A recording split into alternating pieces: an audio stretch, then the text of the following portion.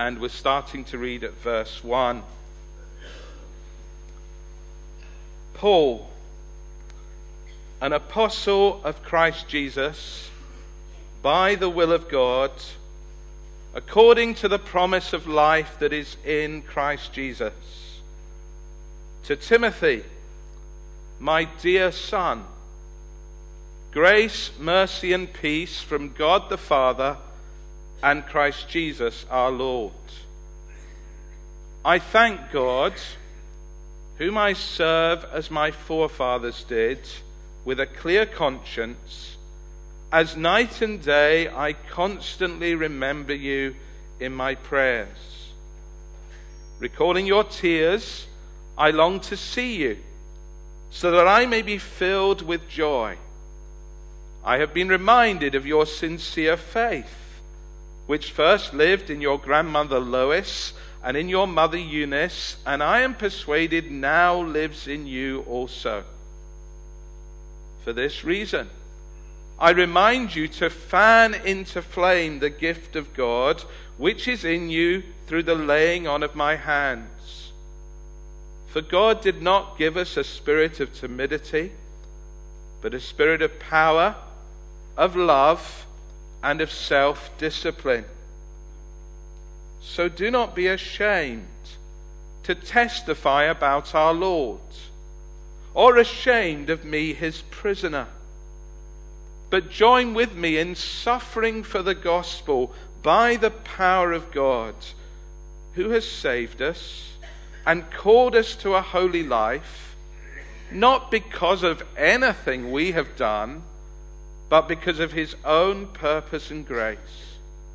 This grace was given us in Christ Jesus before the beginning of time, but it has now been revealed through the appearing of our Savior, Christ Jesus, who has destroyed death and has brought life and immortality to light through the gospel. And of this gospel I was appointed a herald and an apostle and a teacher. That is why I am suffering as I am. Yet I am not ashamed, because I know whom I have believed. And I am convinced that he is able to guard what I have entrusted to him for that day. What you heard from me, keep as the pattern of sound teaching, with faith and love in Christ Jesus. Guard the good deposit that was entrusted to you. Guard it with the help of the Holy Spirit who lives in us. You know that everyone in the province of Asia has deserted me, including Phygellus and Hermogenes. May the Lord show mercy to the household of Onesiphorus, because he often refreshed me and was not ashamed of my chains. On the contrary, when he was in Rome, he searched hard for me until he found me. May the Lord grant that he will find mercy from the Lord on that day. You know very well in how many ways he helped me in Ephesus. You then, my son, be strong in the grace that is in Christ Jesus, and the things you have heard me say in the presence of many witnesses, entrust to reliable men who will also be qualified to teach others. Let's pray. Our Father in heaven, thank you for the privilege of having Bibles open in front of us in our own language that we can read and hear so freely. Thank you that the same Holy Spirit who caused your word to be written down is the Holy Spirit who helps us as we read it and applies your word to our hearts. Father, please, would your Spirit be at work as we look now at your word together. We ask these things for Jesus' sake. Amen. It is an understatement to say that it's a privilege to be here today. not least because both you, Andy, and the chapel as a whole are regularly in my prayers. Most of you know I grew up here, son of the manse. It means that I was often in the vestry downstairs, and I was fascinated by the oil painting in the vestry of the first pastor of this church, Christopher Anderson. Now, I've been recently rereading his life and letters. The book may be old, it's falling to bits and needs rebound, but its content is bang up to date. Christopher Anderson was a gospel man. He was a pastor entrusted with the unchanging gospel of our Lord Jesus. He was a pastor who ran with the gospel in his generation, passing on the gospel baton to the next generation who passed it on, and so, yes, we come to today. And I want you to have in mind an image of a relay this morning. It's an image that helps us understand 2 Timothy.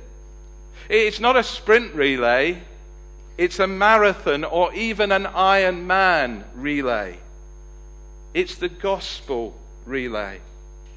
Paul is old, in prison, in Rome, nearing the end of his tough leg in the relay. And through this letter we read part of, he's doing at least 3 things. First of all, he's making sure that the gospel baton is firmly in Timothy's hands. Second, he wants to urge Timothy to run his leg of the relay loyally. And third, he wants to tell Timothy what it's going to be like running his leg of the relay.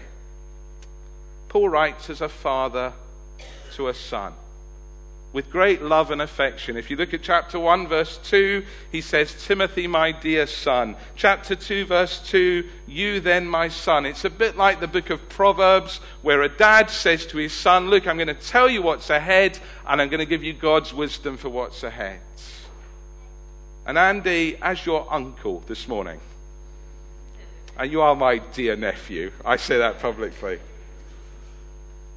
I want to focus on 3 commands that we find in verses 13 of chapter 1 to chapter 2, verse 2. The commands are to keep, verse 13, to guard, verse 14, and to entrust, verse 22. And these are commands, Andy, which Timothy needed to obey as he was called to run the gospel relay in his generation. They're the commands you equally need to obey as you are set apart for a lifetime of gospel ministry in your generation. And they are commands that we all need to hear this morning. Paul expected this letter of 2 Timothy to be read by the congregation in Ephesus. The health of gospel churches depends on their leaders obeying these commands. And gospel churches need to know what their pastors are called to do, because their pastors are called to be examples to the flock of what every believer in Jesus is meant to do. So let's look at these 3 commands. The first command I want to sum up as stick to the pattern, and it should appear on the screen. Loyal gospel runners, stick to the pattern. I want you to imagine that you're an up-and-coming chef given the golden opportunity of working in a high-class restaurant of one of the most famous chefs in Edinburgh. The chief chef has created a wonderful menu, and people book up weeks in advance to taste his delicious dishes. You turn up on the first day, and the chief chef's second in command spends a lot of time with you. He goes carefully through the process for preparing every single one of the dishes. He tells you exactly how it's supposed to be done, the pattern to be followed, and you're told, don't deviate, don't tamper with the pattern, stick to it as you've heard it from me. You may think you're a gifted chef, but in this restaurant, this is the pattern you're to follow. Look again at verse 13. That's very similar to what Paul is doing. He's an apostle. He's been entrusted with the good news by the risen Lord Jesus. And he writes to Timothy, what you heard from me, keep as the pattern of sound teaching with faith and love in Christ Jesus. The earlier verses we read, they summarize what that pattern of sound teaching is. It's all summed up by the word grace. That undeserved kindness that saves us and calls us to a holy life, not because of anything we've done, but solely because of God's purpose and grace. A little while ago, I came across a tragic story in the Times. A 40-year-old woman had been visiting some botanic gardens on the Isle of Wight.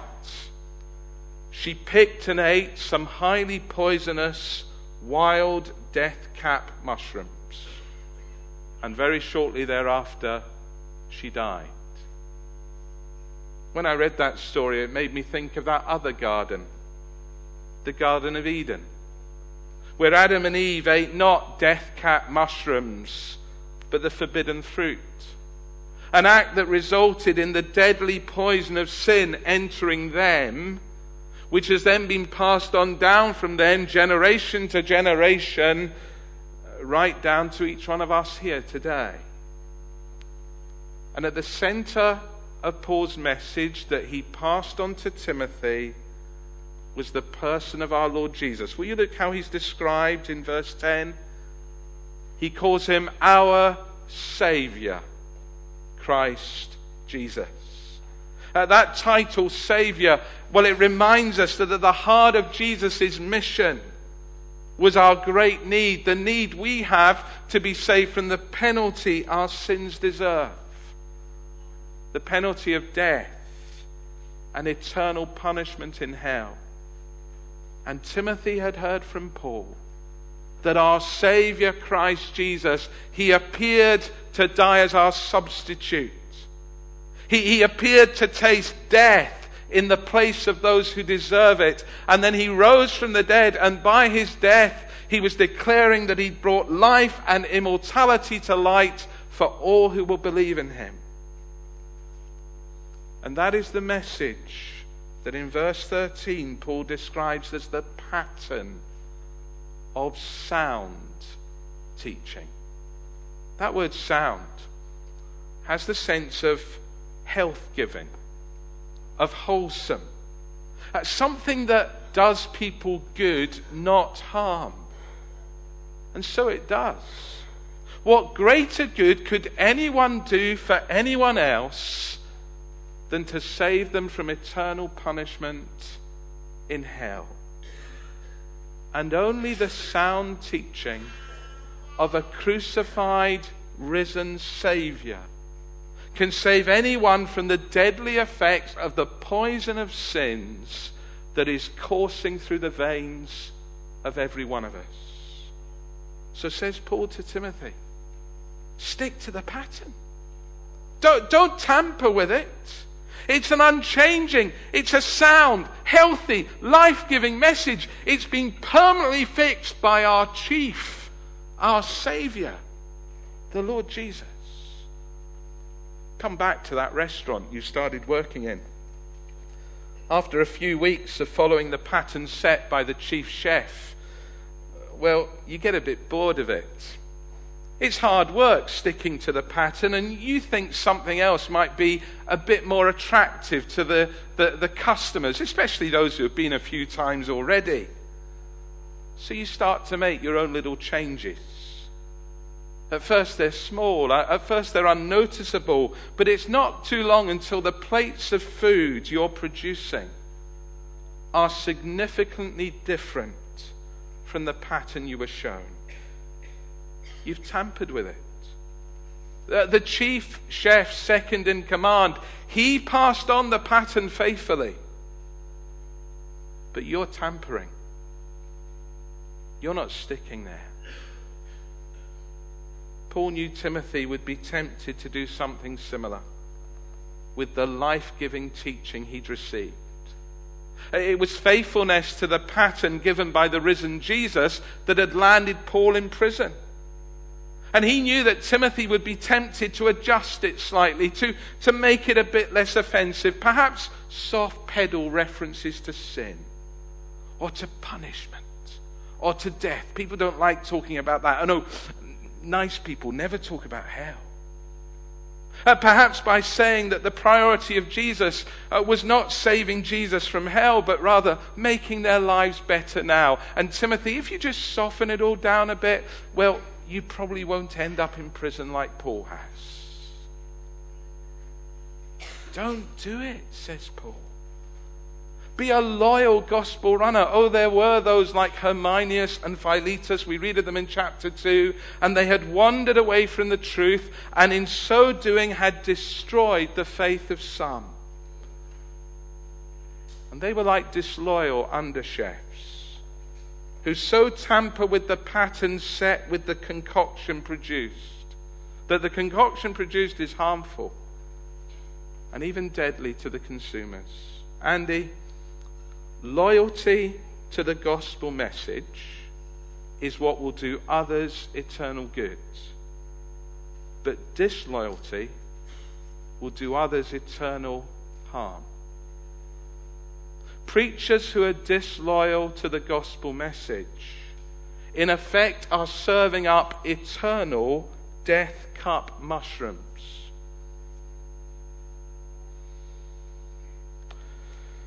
Says Paul to Timothy, stick to this pattern with, please note the words, faith and love in Christ Jesus.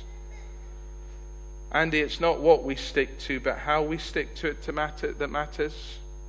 You can only stick to the pattern as you continue personally to have faith in it, and you persevere in love for those you've been sent to proclaim it to. You need to be resolute in that faith, trusting that everything Jesus says can be relied upon. It means trusting him personally as your Savior every day. You're a sinner who needs a Savior every day. It means believing that he has the power to save you and the power to save others. It means trusting that his great joy is the joy of saving people, and you should share that joy. It means trusting that what keeps God's people healthy in any local church is not clever ideas, it's not the latest fad, it's not fine oratory. No, it's the clear, simple, faithful proclamation of Jesus as it's expounded from his word. And Andy, that's the way of love. Jesus defines love as laying down our lives for others as he's laid down his life for us. Love means sticking to the pattern doggedly. Whatever personal cost, whatever suffering may come, and it may come more in your lifetime than it has in some of ours. Because as you stick to the message, you will love our chief, the Lord Jesus, and you will love the people you've been called to serve. Now, I spent most time on the first point because it undergirds the rest, because the second command is the command to guard the treasure. Loyal gospel runners guard the treasure. Jesus told a parable. You'll know it. The kingdom of heaven, he said, is like treasure hidden in a field. And when a man found it, he hid it again, and then in his joy went away and sold all that he had so that the treasure could be his. The good news of the kingdom of heaven is more valuable than anything else in the world. It gives what nothing else can give. It will outlast everything else. That's why, look at verse 14. Paul says to Timothy, guard the good deposit that was entrusted to you. Guard it with the help of the Holy Spirit who lives in you. When I was in YPM, which was a long, long time ago now, one of my friends in YPM decided to go around the world for a year and entrusted me with the care of their flat. I'm not sure whether it was a good idea agreeing to do that, but I did. And for a year, it was like a massive responsibility, having been entrusted with what belonged to someone else. Timothy needed to see that the Lord Jesus had entrusted him with the most precious thing in the world, with what's called this good deposit. When God created the world, he looked at his handiwork and he saw that it was good. Very good, we're told.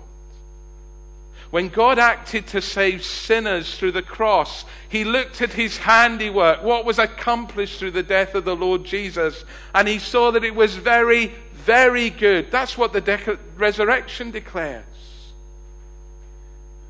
When God acts through the proclamation of his gospel to bring individual sinners into a personal experience of salvation, it is equally very, very good. Look at that word guard at the beginning of verse 14. It's the same word used in the book of Acts when soldiers guarded some of the apostles when they were in prison. And Timothy's task, you see, was to protect this precious gospel, this good thing, to take responsibility for it, to ensure that it wasn't lost, that it wasn't damaged during his watch. Many pressures would come. I wonder if the tears referred to in verse 4 are the tears that Timothy and the other elders in Ephesus shed when Paul had left them. We read about it in Acts 20. On that occasion, Paul warned the elders at Ephesus. He said, "After I've gone, savage wolves will come among you and not spare the flock." And like today, you see, there were trends in culture and churches that would tempt Timothy with these subtly different versions of the gospel. Each with the potential to deflect him from this single-minded commitment to preaching Jesus, the Savior, the Lord, the only hope. And Paul says, Timothy, guard it. Andy, guard it. Not in your own strength. We don't have the strength of ourselves. Look how the verse goes on. With the help of the Holy Spirit who lives in us. The context, verse 15, is a serious warning. Paul writes that everyone in the province of Asia has deserted me, including Phygellus and Hermogenes. These two men, they were probably well-known members of the church at Ephesus. They were perhaps the kind of people that over the years others had said, well, they're strong believers. But the time had come when they'd not stuck to the pattern. And it's a reminder that however long someone may have stuck to the pattern, the potential to go astray is always there. Never think, Andy, it couldn't happen to you. Look at Onesiphorus, verse 19. He's in contrast to Phygellus and Hermogenes. He'd helped Paul both in Rome and in Ephesus. And what was Onesiphorus? He was someone who was continuing in the race. He'd not abandoned the pattern. He'd not stopped guarding the message. No, when he got to Rome, he went and found Paul who was in prison. He searched for him. He refreshed him in his chains. He wasn't ashamed. He was playing his part in the relay race. And Paul's desire for Timothy was, look, don't be like Phygellus and Hermogenes. They didn't guard the treasure. Be like Onesiphorus, who acted loyally towards that treasure. Andy, the best way to treasure the gospel is to keep treasuring it yourself in your own heart. What you said earlier was so helpful. You don't want to preach about a treasure unless you're treasuring it always. Treasure the Lord Jesus personally every day. And note the third thing, that we guard the treasure as we hand on the message. You'll know the other parable that's come to my mind as I've looked at these verses. The parable of the talents. A talent in the Bible was worth several £100, and a man going on a journey calls 3 servants to him, and he entrusts, it's the language of this passage, he entrusts property to them. To one he gives 5 talents. To another he gives 2 talents. To the third he gives 1 talent. The man with the 5, he goes immediately and he puts it to work and he gains 5 more. The man who had 2 talents, he goes and he puts it to work and he gains 2 more. But the man entrusted with the 1 talent, he goes and he buries it in the ground. He hides his master's money. The master returns. The man entrusted with the 5, he brings the other 5 and he says, Master, you gave me 5. Here are the 5 I've gained. And the master says, well done, good and faithful servant. Come and share in your master's happiness. The man with the 2, he comes and says, here's the 2 I've gained. And the master again says, well done, my good and faithful servant. Come and share in my happiness. And then comes the 3rd servant, entrusted with the 1 talent. Master, he says, I know you're a hard man. Harvesting where you have not sown, gathering where you've not scattered seed. So I was afraid and I went out and I hid your talent in the ground. See, here's what belongs to you. The master replied, you wicked, lazy servant. So you knew that I harvest where I have not sown and gather where I have not scattered seed. Well, then you should have put my money on deposit with the bankers, so that when I returned, I would have received it back with interest. Good and faithful servants use what has been entrusted to them in accordance with their master's command. Now, not to do so, note please, is wicked, and that's a strong word. It's also lazy. How can we be lazy with this precious gospel of a Savior who was committed to go to the cross? How on earth can we be lazy with such a message? And Paul says that we guard the gospel by handing it on. Look at chapter 2, verse 2. This is where the 3rd command comes. And the things you have heard me say in the presence of many witnesses, entrust to reliable men who will also be qualified to teach others. Note the link with verse 13, what you've heard from me. Sticking to the pattern and guarding the treasure means taking this healthy, life-giving gospel declared by Paul and handing it on faithfully to others, who in turn will hand it on, who will hand it on, and so on. Training the next generation is not an option for a pastor. It is an essential part of the pastor's job description. We stopped off at Canty Bay yesterday on the way up. On the gates of Canty Bay are 2 Timothy 2:2. And the things you've heard me say in the presence of many witnesses, entrust to reliable men who will be qualified to teach others. It takes us back to Christopher Anderson. He received the gospel and he passed it on despite many temptations to be disloyal. Many in his day, as in our day, were being disloyal to the trustworthy message. And I was intrigued as I've reread it that one of the pages in this, and Andy, I'm going to give this to you this morning, it's got Grandad's notes in it as well, and they're quite interesting. One of the pages is entitled Calls Others into Ministry. And it explains how towards the end of his ministry at Charlotte Chapel, he reflected that Charlotte Chapel had started with just 16 members. The first time they ever had communion, there were 16 people. It wasn't this building then, but what became Charlotte Chapel. And this, about 30 years on, he was looking back. He looked back over the 30 years and thought of all those who had joined the gospel relay through faith in our Lord Jesus. And he noted that in those years, 16 men, as far as he could calculate, had gone into full-time gospel ministry. You see, as in a relay race, the baton doesn't change. It's just the runners who change. Christopher Anderson was faithful in his day in handing on the baton. And Andy, it struck me that you and I, in many ways, are a fruit of Christopher Anderson's work. That's not mine. We are. You and I have been called into ministry because we grew up feeling the benefits of his heritage. We really have.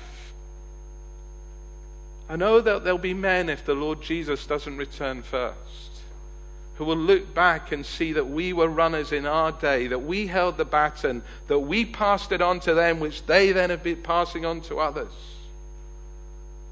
Reliable and faithful men. You see, we come back to where we started. Loyalty. Faithfulness. As Paul stressed to Timothy, be faithful, stick to the message. So Timothy was to stress to those he passed the message on to, you be the same.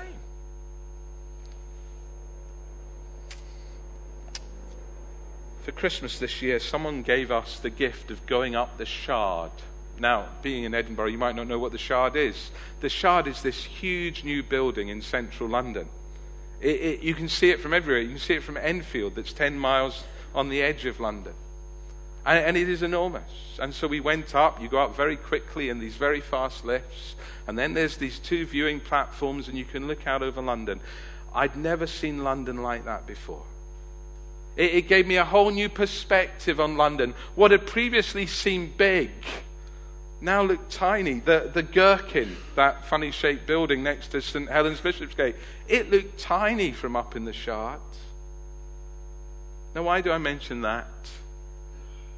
Well, as I've considered these verses afresh, they've helped me, I think, to get perspective. You see, when we're involved in our own personal lives and when we're involved in the ministries God's called us to, we can often see things in a very small way. We can in some way think, well, it's all about us. It's all about me. Look, it's not about us. It's not about me. We're runners in a relay.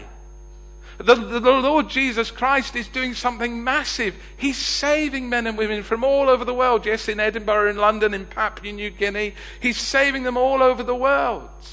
He's doing that as men and women stay faithful to the gospel, as they guard it like treasure, as they pass it on to others. And we get to play our part, not for our glory, but for the great glory of our Savior, Christ Jesus. So Andy, your dad's Timothy, but we haven't called him that for years. Keep perspective. How can you do it? How can you obey these commands? Well, look at chapter 2, verse 1, which is where I want us to end. You then, my strong son, be strong in the grace that is in Christ Jesus. We often proclaim our dependence upon the grace of the Lord Jesus for salvation. And it is by grace that we are saved. But we must never forget our equal dependence upon the grace of the Lord Jesus every day if we're to live faithfully and if we're to serve faithfully. The grace of forgiveness that keeps forgiving us when we fail.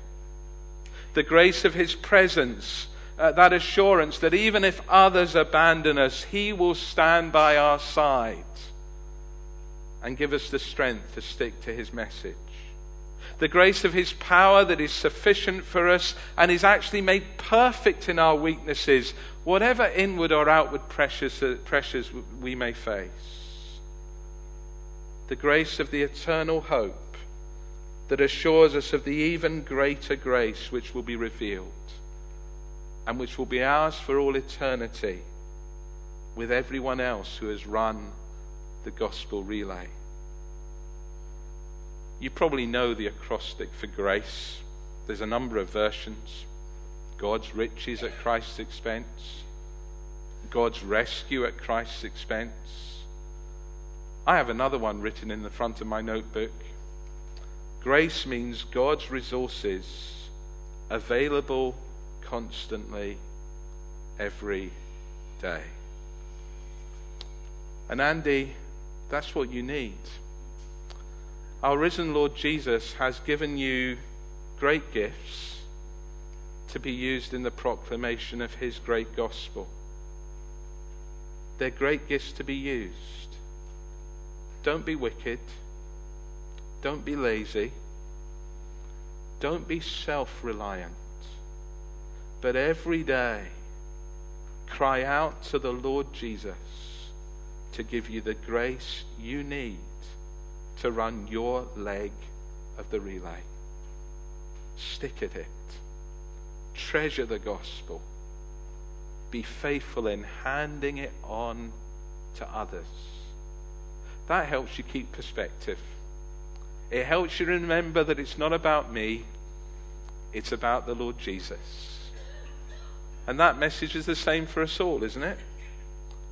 Whether this morning we are set apart for full-time ministry like Andy, our Lord Jesus calls every believer to be a loyal runner, playing our unique part in the great gospel marathon. Of ourselves, we are unhealthy sinners. But Jesus came as the healer of sinners, the Savior of sinners. He died tasting death in our place. And if you haven't trusted him yet personally, that's where joining the relay starts. And when you trust him, you'll discover you're a runner in the race with a very special leg to run. Let's pray, shall we?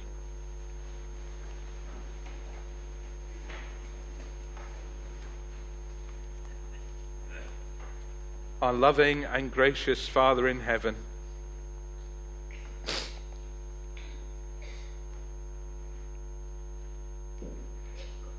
every single one of us here this morning who professes faith in our Lord Jesus Christ as Saviour and Lord has cause to be grateful to you for those who have faithfully run the gospel race before us. We do thank you for men like Christopher Anderson, for those he handed the gospel on, for those who followed and those who followed. We thank you for those who first passed on to us the gospel of salvation, the gospel of grace. We thank you for those who have stuck to that gospel. We thank you to those who treasured it and taught us to treasure it as well. Father in heaven, as Andy continues in the ministry you've called him to, help him to run his leg of the gospel race faithfully, not in his own strength, but in the enabling power of your Spirit, with faith and with love, and always dependent upon your great grace. We ask these things in Jesus' name. Amen.